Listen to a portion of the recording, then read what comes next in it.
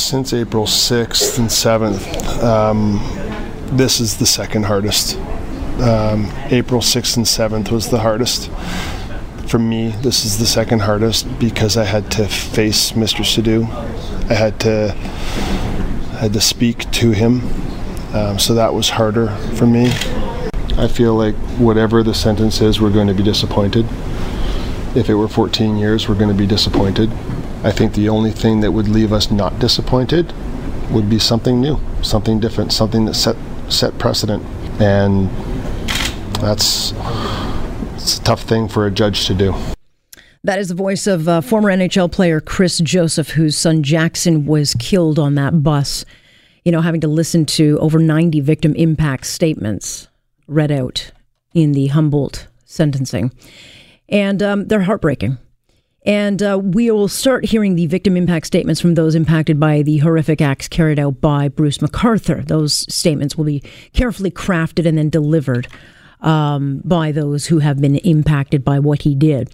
And victim impact statements have a strict criteria. They are designed for victims to get some closure, you know, to speak directly to that person who has destroyed their life. But a lot of people, I think, believe that they don't have an impact on sentencing. You know, for instance, with the McArthur case, you know, people will say, was a deal made on sentencing? Was it discussed beforehand in order to get the 8 guilty pleas? What do the victim impact statements have in sentencing? Well, if a judge is doing their job, they certainly do carry more influence than we might think. Honorable Justice Russell Otter is now a retired provincial court judge. You don't get judges who speak out often, so when I get a chance to talk to one, I grab it. He joins us now. Justice Otter, I know that there's a lot of conversations about the victim impact statement because we're in the middle of 2 cases that are in the midst of hearing them. We'll have the Humboldt case, which just wrapped up with its proceedings today, and then, of course, on Monday we start the McArthur part of this. And a lot of people say, why have them if, in fact, they don't influence the outcome? Do they? Well, first of all, they're required in law. As since the summer of 2015, the government indicated that all victims have a right to present a victim impact statement before it was voluntary. But even before, and particularly now, it is a significant component and a factor, together with all the other factors that a judge must consider before he or she imposes a sentence. Right.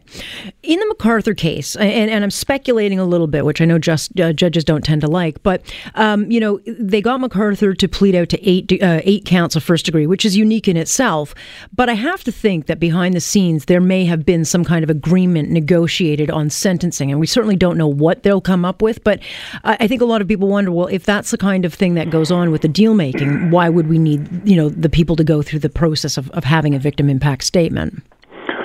First of all, any agreement behind the scenes is not binding on the judge. Right. Okay. So there's still an opening in there. But secondly, even if they have, for example, in other cases where they have what's called a joint submission where both parties agree, which for the most part has a significant impact, the judge sort of has to abide by it, there's still an opportunity for the victim impact statement to be presented so the parties can participate in the process, express their feelings and the impacts on them and the community. So it's still there. Right. And so this notion that they don't play an influence is simply not true. No. And furthermore, the victims, in this case, the families of the deceased, would get an opportunity to participate in the process, which they otherwise wouldn't. Right, which is so often the case. You know, the victims of these things, of these situations, often are just quietly in a corner listening to all the evidence and testimony. And of course, because the system is built around the accused, so this is really their opportunity to get a chance to have their say. How important, though? I mean, you're in a unique position because we can finally get a bit of a behind-the-scenes look through your eyes. As a judge, did you ever find yourself just listening to the words of someone who has been through ultimate loss or heartbreak? I mean, did it change your mind to go one way or another? Well, first of all, my mind's not made up, and many judges will say that until we've heard all the evidence. The victim impact part of the sentencing process usually precedes the sentencing, which is the submissions of counsel, the application of law, and the other principles. So it's always there, and it's in the back of our minds when we do it. The one thing that should be said, it doesn't overwhelm all the other factors, but it is and must be taken into account. Yeah, I wouldn't want people to kind of listen to this and walk away and say, well, gee, nothing, there's no matter to this, because they're really quite powerful when you see someone deliver one of these things, even though they're very, strict in what can be said and what can't be said. I mean, there's a framework to them, but they are a very important part of the proceedings. Yeah, but also importantly, the defendant hears the impact that his crime or offense has had on the victim or victims in a particular case.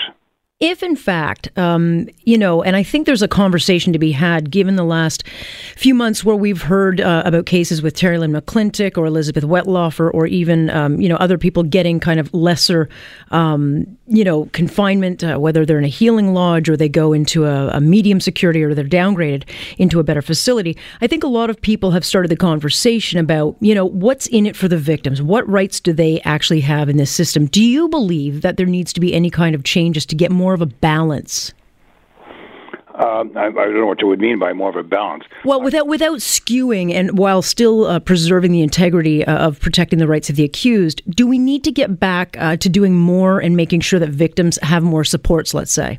Oh, yeah. I mean, that's been a trend for the last 10, 15 years, and the Harper government, for example, put a lot of emphasis on that by enshrining it in the law, the victim impact statement.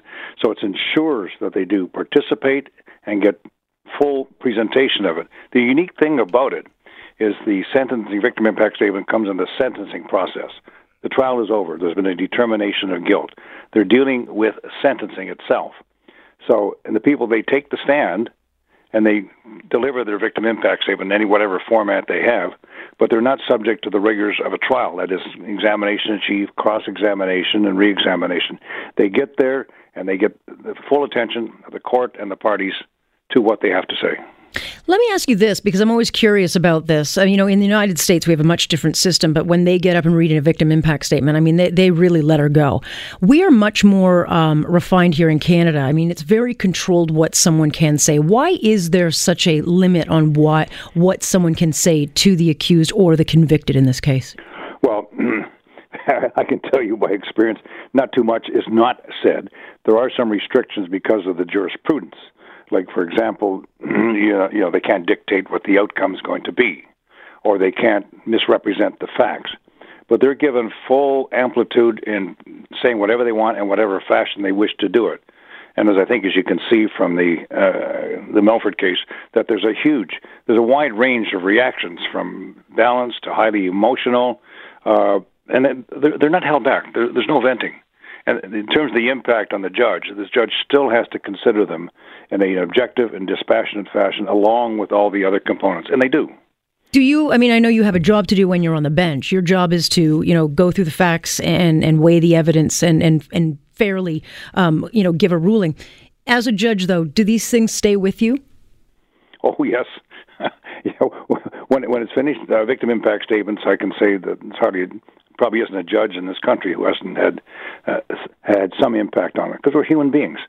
We have families. We live in the community, and these affect people. And any sentient being has to respond to that and be aware of it. You just have to be careful in a very professional way that we just take that as a factor in the context in which it's given. Yeah, I think a lot of people just assume that the system's either stacked against them and or the people in it, whether it be the lawyers or the judges in these things, that they are there to do a job and that's that. But I do know that, when you speak to people after the fact, they do tend to take a lot of this home with them and reflect on it. And a judge usually, I did it all the time, and I'm for sure almost all judges do it, when they deliver their sentence, they will make reference to the impact the crime has had on the person, and they'll go back to the victim impact statement. Really? So it has that much impact? Oh, yeah. It's one of the factors, and you outline it and what the impact has, even minor offenses. Right. And so I would think, and certainly in a high-profile case, certainly like the MacArthur case and now what we're watching with Humboldt, when all eyes are watching you, they're the biggest cases in the country, as a judge, certainly that would add extra pressure, correct? Oh yeah. So you know, but you don't let that sway you one way. That you're aware of it, and you're just very careful with what you say and how you say it. Yeah, and fully know that yes. You'll be a part of history and remembered for it. Well, interesting look from your point of view. I love it when judges retire because it gives us a chance to get a different perspective on how it works. Yeah, we're not bound by the courtroom. Anything said won't be then turned against us because we're not back in court. No, that's right. Well, Justice Otterer, I appreciate you joining us. Thanks very much. No problem. Thank you. That is the Honorable, now retired, Justice Russell Otterer joining me today. I love those behind-the-scenes look. I think they're fascinating to get kind of a different perspective. Certainly when this is what we are talking about, these today, these big justice issues where people want to know that justice is in fact being not only protected but delivered. I'm Alex Pearson. This is On Point here on Global News Radio.